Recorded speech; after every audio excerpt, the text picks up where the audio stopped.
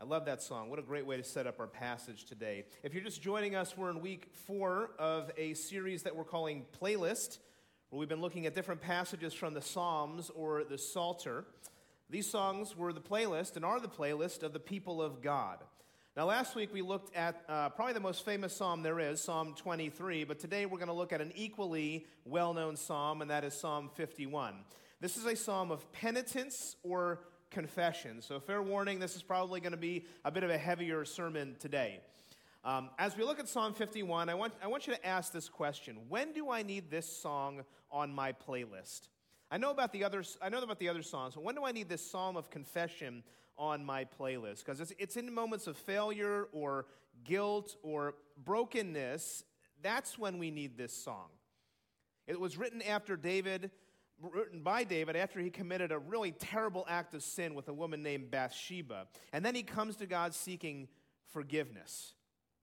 Now, what's interesting, in our day and age, forgiveness has become a bit complicated. And that's because we live in an age of cancel culture. Have you heard this term? Stems all the way back to the 1980s, because back then, canceled was a slang term that meant to break up with somebody.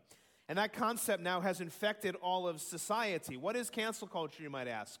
Well, it can be defined this way. Cancel culture is when a person or group decides to stop supporting someone or something based on a transgression that is either actual or perceived. I want you to notice that. It's a transgression that's either actual or perceived. In other words, you may not have done or meant the thing that you're being accused of, and yet you can still be publicly shamed for it. And in our digital world, this often takes place on social media where the birds start pecking at you. Maybe that's why Elon Musk decided to change Twitter to X, because now you can just X somebody out. Now, if you're paying attention, the tornado of cancel culture, it's just everywhere. In fact, it seems like every day we're hearing about another celebrity whose career is over, another brand who has lost business due to boycotts, or another division in our society that has ruptured because of offensive comments. Cancel culture's in the air. And you might feel the tension at your workplace or in your school or with a group of friends. And it might feel like this. Life feels like this right here. If you make a statement that's not accepted as orthodox, you very quickly become that red character in the middle. Because nowadays there's a cost to saying something true, which in a lot of cases is a tragedy. It kills conversations and relationships. But here's what I want to know. Why are people drawn to this? How did it become a thing? Now, to be fair, proponents of cancel culture will argue that they're bringing justice and accountability to the forefront. And those are good things, but they can be taken to an extreme. Because the only way cancel culture could rise was if forgiveness culture diminished. And so people are drawn to cancel culture because we like holding grudges. We like having power over people. We like being able to say, I'm better than that person. I would never do that. And in fact, cancel culture is a form of self-justification, a form of self-salvation. Because we can say, I'm the whistleblower. I saved the day. I am so much better than those people. Our culture is experiencing an absence of forgiveness. Do you feel that tension? Right? In fact, I suspect many of us don't share our struggles, or we don't voice our opinions, or we don't interact with people that are different than us because we fear that we will quickly become that red figure in the middle. And when there's no culture of forgiveness, we're going to make sure that we don't mess up, that we're going to start building walls around ourselves and our hearts so that nobody sees the real me or knows what I actually think. Friends, when the song of forgiveness is not on our playlist, disaster follows. Relational walls are erected, roots of bitterness form in our hearts, and division is pervasive in our society. Does that seem about right? Now, some of you might be saying, well, when did forgiveness become such a loaded and dangerous concept? Well, before he passed away, Tim Keller, one of his last books that he wrote and published, was on this very topic. The title was Forgive, Why Should I and How Can I? And he highlights that in the era of Me Too and Black Lives Matter, forgiveness is, culturally speaking, seen as empowering abusers. We shouldn't forgive people. We need to hold them accountable. And again, accountability is a noble goal, but is there really no place for restoration? And that gets us to Psalm 51. Because the background of Psalm 51 is 2 Samuel chapter 11 and 12 in the Old Testament, and it tells the story of King David, the most famous king in Israel's history, who stays behind, we're told, in his palace when his armies are going out to fight battles. And while he's behind, he sees this beautiful woman named Bathsheba bathing on the top of a rooftop. She's the wife of one of his best soldiers, and sin captures him.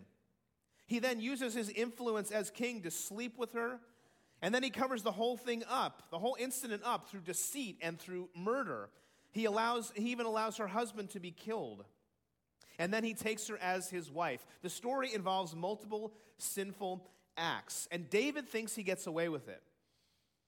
And I think people are drawn to that story because we all have an inclination to some kind of sin. But Psalm 51 is problematic from a secular standpoint. In fact, people have been revisiting the story of David and Bathsheba and saying David's actions are disturbing. But then again, you get to 2 Samuel 12, where David is confronted by the prophet Nathan over his sin. He comes and says, David, you did this. And David, it's in the scene, confesses his sin and repents. And Psalm 51 is the fruit of that. It's a heartfelt model of confession and forgiveness.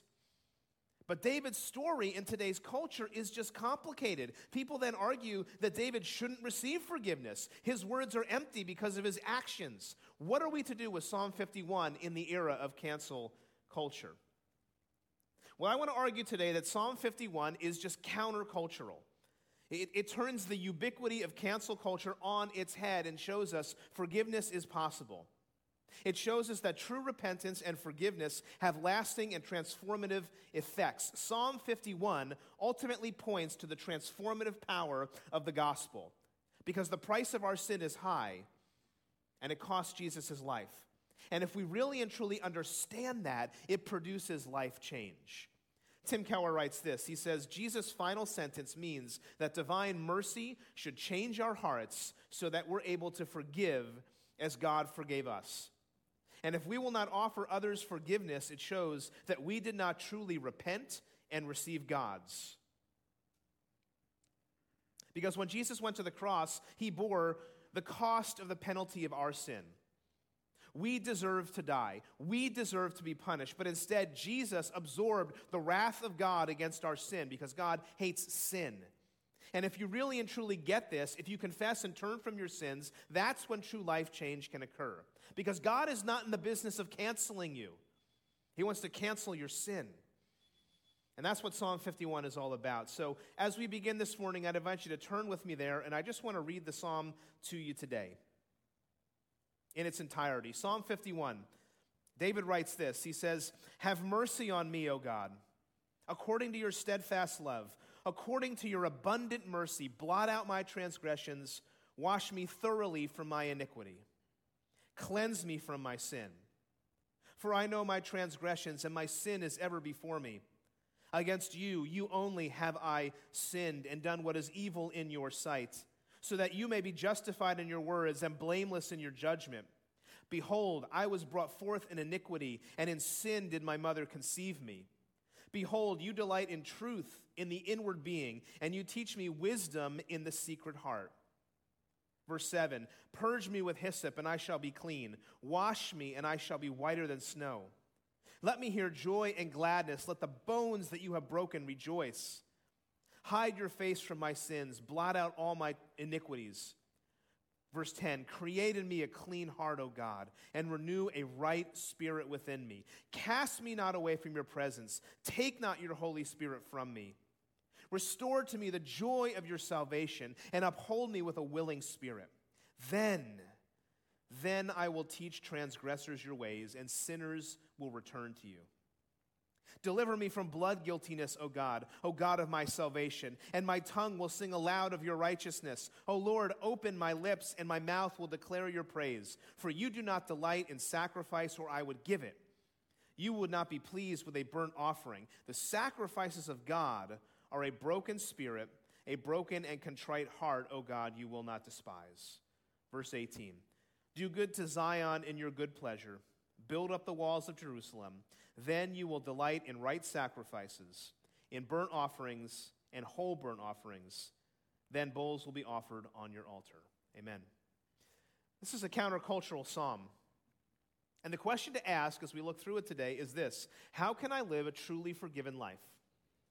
How can I live a truly forgiven life? For the rest of our time, I want to examine three principles that David models right here in Psalm 51, and they're just simply this. Number one, you have to practice personal reflection. Number two, you have to surrender to divine transformation. And then you can sing in genuine worship. So let's pray as we begin this morning. Heavenly Father, we come before you and we just thank you for your word. We thank you for the life of David. We thank you for the way that he just took emotions and was able to put those to words. But most of all, Lord, we thank you for your grace and your mercy and your steadfast love, despite anything we've walked through and anything we've done. Lord, we come to the foot of the cross this morning and we beg for your mercy, Lord, knowing that you are a gracious God who offers it unconditionally, Lord. Thank you for Jesus. We pray all that in his name. Amen. All right, so first, if you want to live a truly forgiven life, you have to practice personal reflection. And what I mean by that is that we need to learn this discipline of confession. Like David, we need somebody to confront us, like the prophet Nathan, and point out our sins. But then there's ongoing work that needs to happen within our hearts. Catholic philosopher and apologist G.K. Chesterton famously responded to an editor's question, "What's wrong with the world?" And he just wrote back, "I am." And that's an honest and humbling assessment of his own character and life. But how many of us do that? Or do we think it's always somebody else's fault? It's always, and don't raise your hand for this, it's always your spouse's fault. It's always your kid's fault. It's always the Democrat or Republican's fault. It's always everybody's fault but your own. And notice, in cancel culture, to some extent, you are God. You decide who has wronged you, and then you bring judgment. And that is just bad theology. In Psalm 51, David echoes the words of Chesterton, or maybe it's the other way around. He begins with himself. In fact, let's revisit verses 1 and 2. He starts out, "Have mercy on me, O God, according to your steadfast love. According to your abundant mercy, blot out my transgressions. Wash me thoroughly from my iniquity and cleanse me from my sin." Again, just an honest assessment. He begins by pleading for God's mercy. David accepts the seriousness of his sins in that incident with Bathsheba. In fact, in that incident, you may not have noticed this, but David actually broke 5 of the 10 commandments. 5. That's like half of them. He coveted his neighbor's wife. He stole her and committed adultery with her. Then he murdered his loyal servant, and then he lied about it and covered it up. That's some serious stuff that David's bringing into this psalm right here. But he owns it. He confesses it. In fact, the words transgressions and iniquities and sin, they all appear similar, but the use of all of them is meant to convey that his confession is comprehensive and far-reaching. It shows that he has self-knowledge and awareness. David now sees himself as he truly is when Nathan confronts him. And some of us need that today, because if you go home today and you start looking in the mirror, I would ask you to consider, do you know who you truly are? Some of us don't like what we see when we look in the mirror. Some of us know our sin, and we don't like what we see because we don't think that God could possibly forgive us. But is that true? Who is the God of the Bible? What does he say about forgiveness? Does he forgive? Because there's a reason David opens this psalm talking about God. When he says, "Have mercy on me," according to what? He says, your steadfast love. David grounds his confession in God's personal character, not his own. And church, we have to start there. Because when you practice personal reflection, you have to start resting in God's character and not your own. Now, many of us don't do that. Many of us, when we sin, we don't run to God. We don't run to the cross. In fact, we probably run away from God in many cases. Why do we do that? I think we do that in a lot of ways because we don't believe or we don't trust that God will forgive us. We think he's only going to bring condemnation. If you come and you confess, you think God's going to point his finger at you. But that's not who God is. He will certainly tell us the truth. In many cases, he has judged our sin on the cross, but his heart is to see sinners come to repentance and trust in his saving grace. David knows this. In fact, one commentator put it this way. He says, "The unfailing love of God is the basis for forgiveness. I'll say that again. The unfailing love of God is the basis for forgiveness, and that is good news. But I want to know, do you believe that this morning? Some of us don't know about God's great love. We think he's just out to get us. Some of us are there this morning, but he died for us, friends. He died for us, even though Paul tells us, even though we were his enemies. Because when we sin, like David, who do we sin against? Look at verse 4. David says this, against you only have I sinned and done what is evil in your sight, so that you may be justified in your words and blameless in your judgment. See, when a sin is committed, there is a tendency to have a heart for justice. That's what happens with the whole cancel culture. We jump on the canceling bandwagon, taking up the offenses of others to let other people know just how virtuous we are. We see sin everywhere, but in ourselves. But the truth is this, every sin is against God. He is perfectly within his right to judge us, and he did judge it on the cross. Do you deeply understand God's unfailing love? Do you know God has a heart for mercy and forgiveness? Because it's only when we see God rightly that we can, secondly, reveal our inner secrets. When you're resting in God's character, then you can reveal your inner secrets. And that's where the rubber meets the road. All of us have pieces of our lives that we hide. In fact, right now, I guarantee that there is something in your life, some secret sin that nobody knows about. And we think it's not hurting anybody, but let me ask you a question. If it's not hurting anybody, why don't you reveal it? Is it because of shame or guilt, or you're counting the consequences? Or do you think that God doesn't know? God knows. And he wants you to bring it into the light, because all sin, it's bringing harm to your soul, friends. It keeps you from being transparent with others. God wants you to confess, but first you have to be honest with yourself. Like David, look at verse 3. He says, "For I know my transgressions, and my sin is ever before me." Now notice what he's doing. He is understanding the depths of his sin. He's fixated upon it, but not in a self-loathing way. Rather, he's listening to his sin so that he can hear what it is telling him about himself. Do you know your sin? And is there genuine sorrow for it? In fact, some of us treat sin like it's not a big deal. But that doesn't lead to the transformation of a truly forgiven life. In that case, you're taking God's forgiveness for granted. Now, this came full focus for me when I was in geometry class in 10th grade. How many of you were just focused in geometry class in 10th grade? Learning the Pythagorean theorem and all the isosceles triangles and all of that. In the middle of that, I was having a conversation with my friend Nick, and the topic of sin came up. Sin during the Pythagorean theorem. He was a nominal Christian, and he flippantly said to me, "Well, if you sin, God will just forgive you." And I said, "Well, that's true if you confess and you repent," but his point was that sin is not a big deal.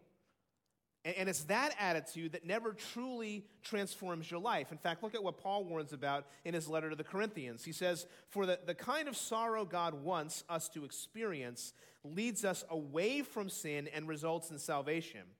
There's no regret for that kind of sorrow, but worldly sorrow, contrasting it, which lacks repentance, results in spiritual death." See, what he's saying is it's not enough just to reveal your secrets. There needs to be some sorrow for them. Because only deep and true repentance is what leads to life change. You need a godly sorrow that understands the depths of our sin and that God hates that sin. Otherwise, nothing is going to change. Some of us will come and will say we're sorry, but we don't think we did anything wrong. We're just sorry that we got caught. The great Puritan writer John Owen captures the problem. He says, "I do not understand how a man or a woman can be a true believer in whom sin is not the greatest burden, sorrow, and trouble." Does your sin move you to tears because it breaks the heart of God? Godly sorrow leads to true repentance and life change. David in this psalm shows genuine repentance. And then in verse 5, he tells us that he was born in sin. And then we get to verse 6, which is the crucial verse in this psalm. And he writes this, "Behold, you, God, delight in truth in the inward being, and you teach me wisdom in the secret heart." So this verse shows the deep impact sin has on our lives. If you want to live a truly forgiven life, if you want true transformation in your life, what he's saying is you got to dig deeper into your heart. You got to get to the secret place. Now, I'm going to ask you a really personal question right now. When was the last time you were to that secret place in your heart? Have you ever been there? See, all of us have some kind of secret place that we're holding off, that we're hiding from the world. And it's there that sin often causes the most destruction because it influences how we live our lives. So that phrase, inward being, refers to our interior life, the life of the heart. And it can literally be translated as our guts. Right? God wants to bring truth to bear on our inward being because sin is wreaking havoc. God wants to gut you, literally. In order to clean house, you need to understand what's going on inside. Dr. Michael Emlet wrote an article entitled Understanding the Influences of the Human Heart. And in the article, he talks about different influences that bring pressure in our lives. He talks about intrapersonal influences, and that's kind of what happens in your body. So you might be experiencing pain or your body's breaking down. It's putting pressure on your heart. Then there's interpersonal influences, and that's what happens in your relationships. So things might be going on in relationships that are causing pressure. And then he talks about extrapersonal influences. That's what's going on in society. And now you can't always control what's happening in your body or in relationships or in the world, but you can control your response to them.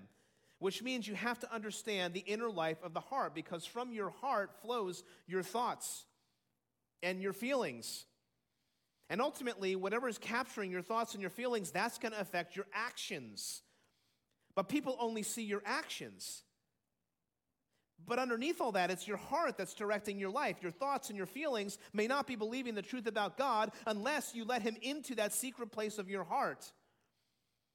One commentator said this. He said, God seeks open access to those parts of our lives that we have chosen to keep deeply hidden in our inner world. And too many of us stay on the surface. We don't go deep enough. Have you been to the secret place? Have you taken anybody there? Have you given it to God?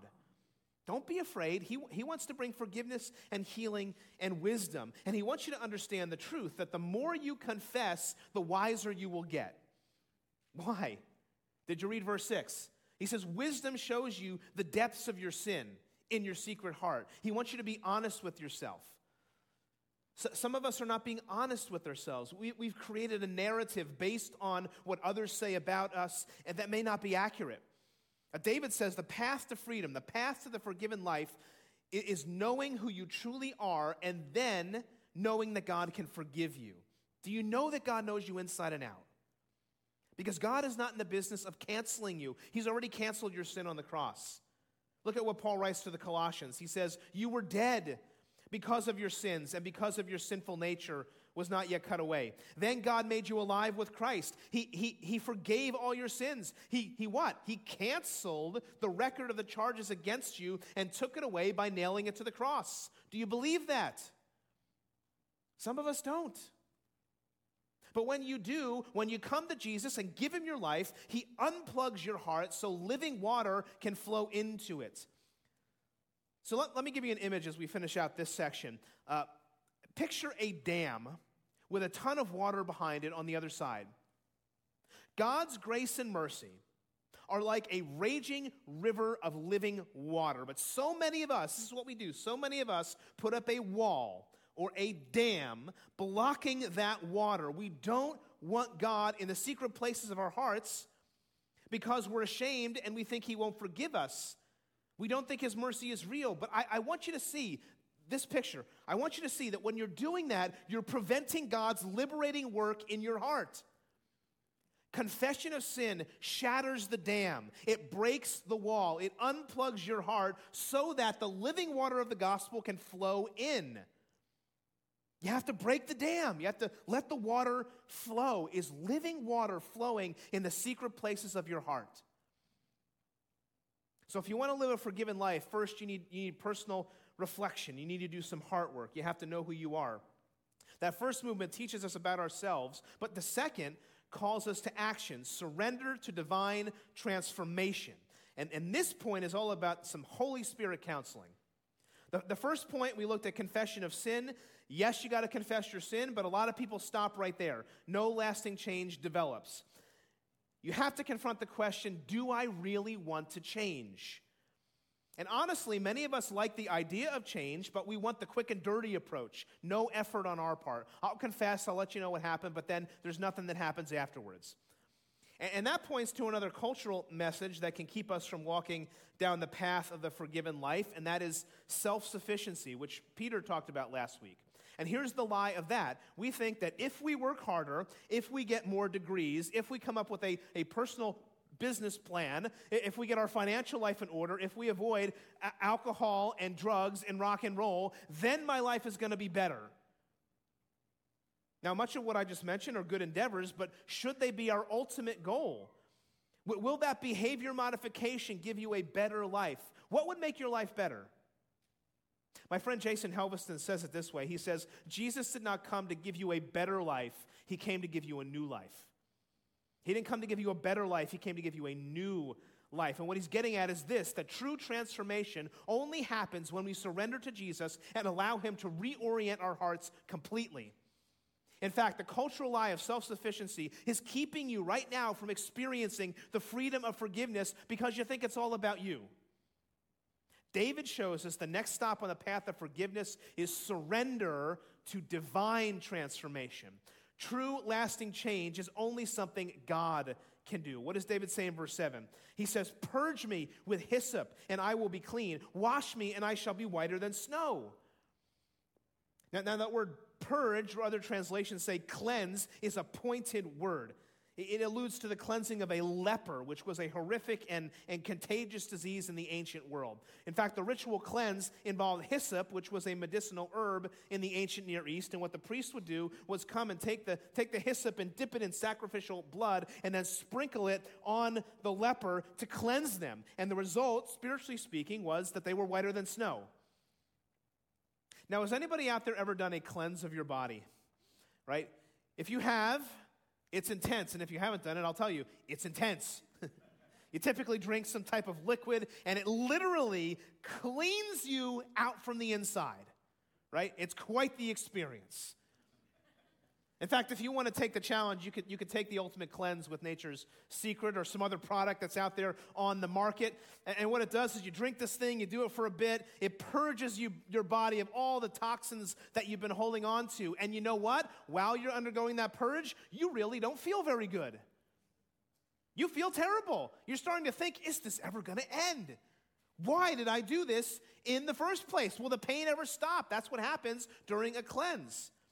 And I think that's why most people don't do it. It's not easy. But in the end, when you're done, you say, I feel amazing. You're saying, why did I never do this before? Hallelujah. All the junk is out from the inside. The same thing is true with confession that leads to transformation. It's painful when you open up those secret places, but in the end, you feel whiter than snow. Because when we confess our sins to God and to each other, we are purging ourselves of the toxins in our heart. We're admitting that the gospel of Jesus Christ is the antidote. We need to drink the gospel every day. Commentator J.A. Moyer writes this. He says, to cleanse is to remove whatever hinders or disqualifies. So cleansing is just what is needed for the error that keeps us away from God. Do you want to change? You need to take the cleanse of God through daily confession because the toxins of sin have built up in your heart just like the food toxins in your gut, and you need to be washed. And washing, this is a work of God.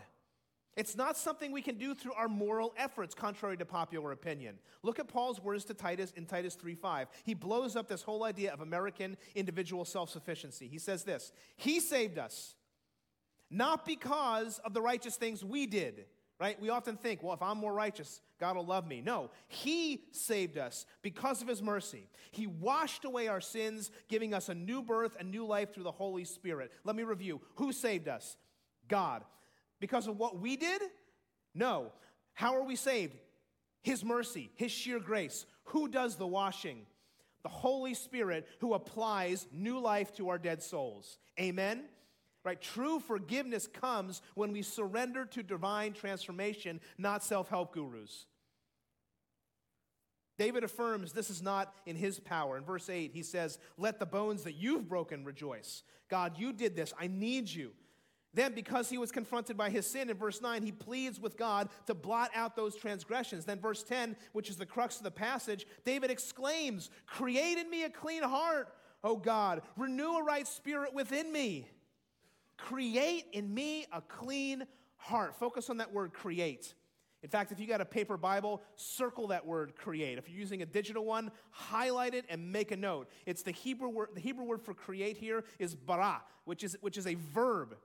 Create is an action. It's the word that's used in Genesis 1 when God creates the world. And throughout the Bible, when this specific word is used, the subject is almost always God. God is the creator.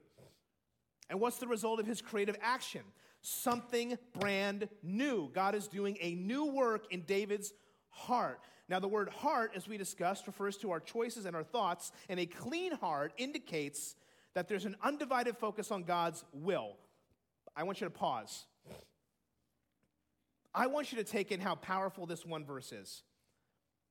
Because some of us in this room right now, or you're listening to this later on, you don't think this is possible. Some of you don't think you can change. And I get it, right? I'm there sometimes too. Somebody confronts you about your sin, and what do you say? You say, "Oh, you don't understand. I've been this way for 30 years, for 40 years, 50 years, 60 years, 70 years, 80 years. This is just who I am. I can't change." You can't teach an old dog new tricks. What David is saying, no, what God is saying here, what he's showing you is this: you can change by the power of God through the work of the Holy Spirit. David is talking about total transformation from the inside out. Only God can do that. Do you believe that? And I know some of us don't, or you don't care. That's why you need to start with that personal reflection and see how devastating your sin is, like David. You can change, and it's not just an instantaneous act, it's an ongoing process. Some of us, God has been working on for a long time. He's still working on your life. I want to invite you to pray that prayer in verse 10 together. Let's just say this together. Lord, create in me a clean heart. Renew a right spirit within me. Say it again. Create in me a clean heart. Renew a right spirit within me. You keep praying that prayer. And as you pray, the Holy Spirit will work on your heart. And when he does, it's going to lead to some radical transparency in your life. There are two things you need to grow in the Christian life. You know that? Two things. Number one, you need the finished work of Jesus Christ on the cross. Like, he accomplished it. Why? Because then you recognize that you can't save yourself. And then number two, you need the indwelling presence of the Holy Spirit. Why? Because then you realize you can't grow yourself. You need God. Somebody out there say, "I need God." Oh my goodness. Somebody out there say, "I need God." That's right. You need God. When God does this, he leads to radical transparency. And then look at how David finishes, verse 11 and 12. He says, "Cast me not away from your presence.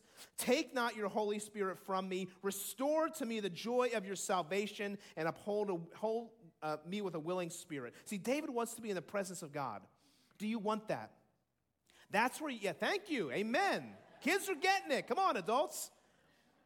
Man. That's where you find security. That's when you surrender at the foot of the cross. How do you live a forgiven life? You get to that place of radical transparency because God has transformed your heart. That's the power of the gospel.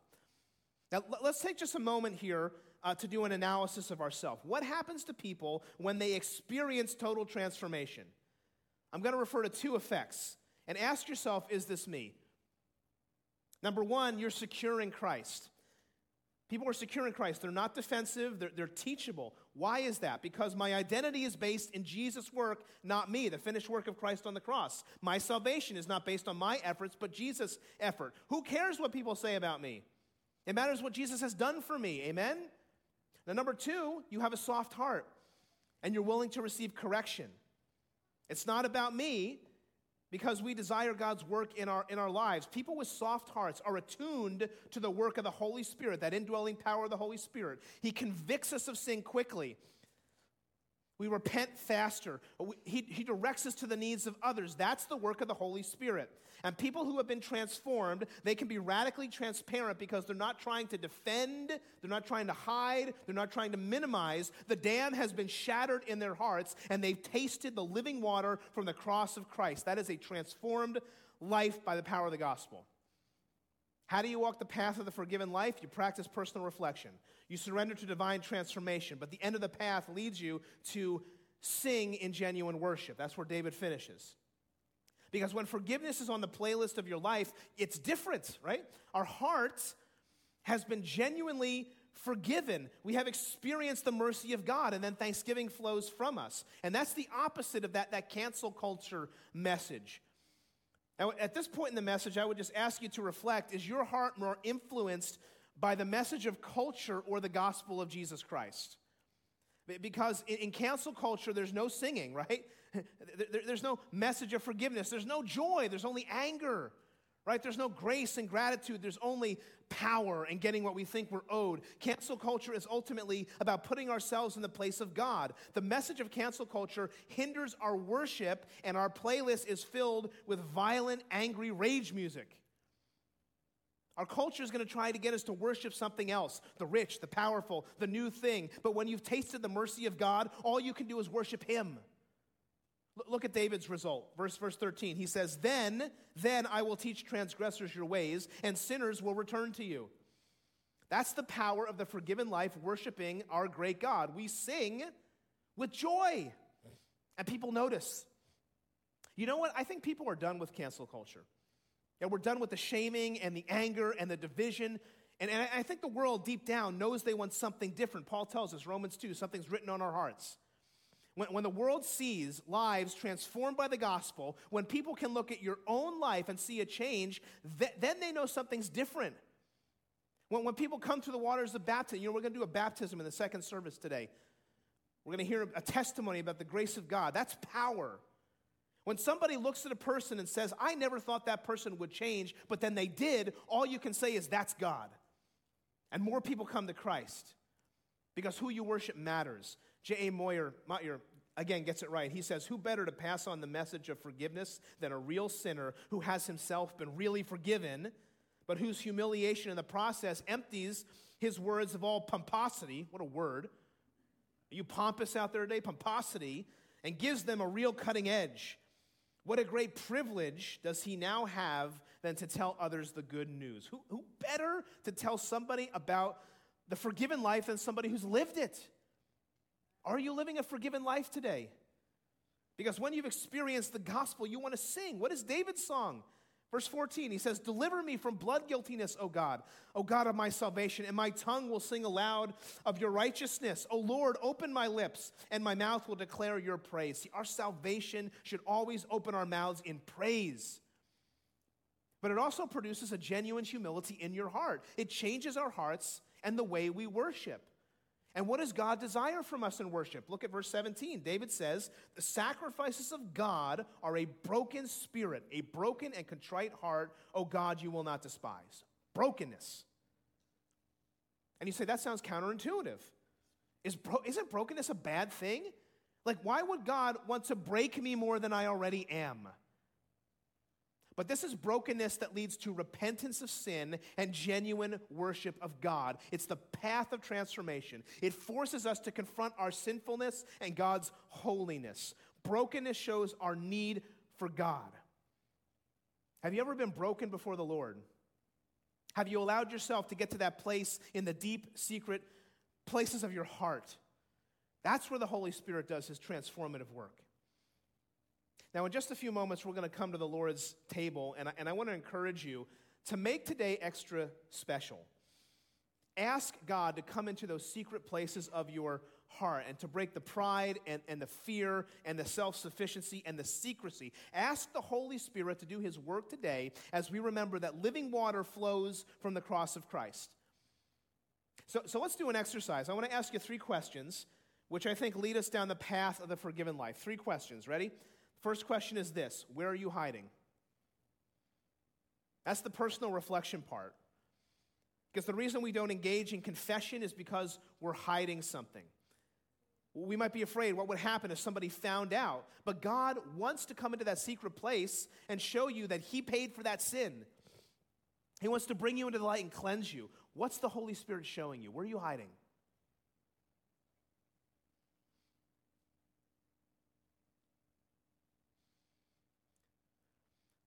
Second, what are you holding? That's the divine transformation part. Some of us have become so comfortable with our sin that we don't want to let go. It's what we know. But Jesus wants to come into that secret place and show you something better. What's the Holy Spirit showing you? What are you holding?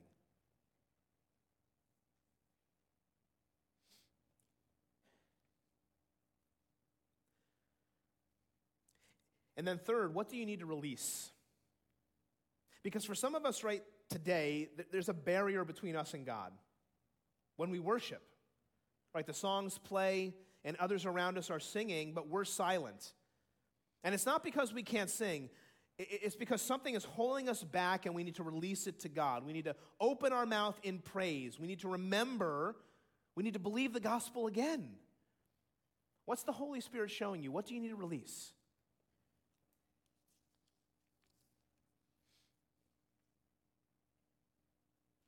You see, the gospel is all about our Savior's sacrifice, that his body was broken for you and for me, so that we could then pour out praise to him and say, all glory to Christ. What are you hiding? What are you holding? What do you need to release? And all those questions lead you on that path of the forgiven life. So as the worship team comes back on stage for one song before the table, I'd like to end where David did. David ends Psalm 51 with a wider appeal to his people. And it's a reminder to us that forgiveness is not just a personal thing, it's a corporate activity. You know, cancel culture has been a group effort. The only way to change that is to make forgiveness a group effort as well.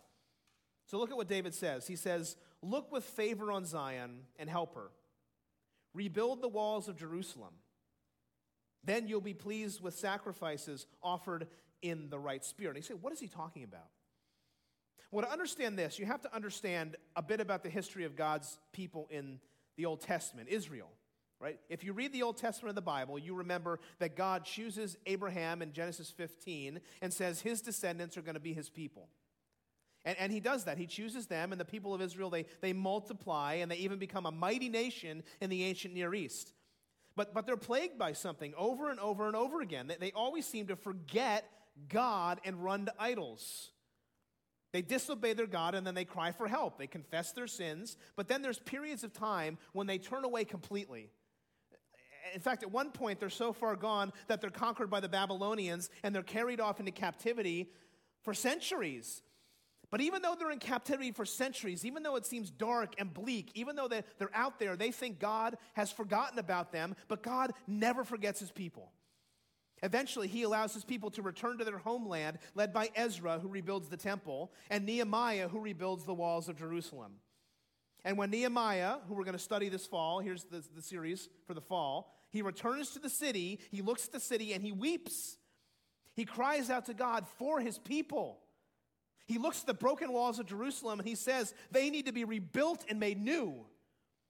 And through Nehemiah's leadership, God does a new work. The walls are rebuilt like the broken and contrite heart of the psalmist.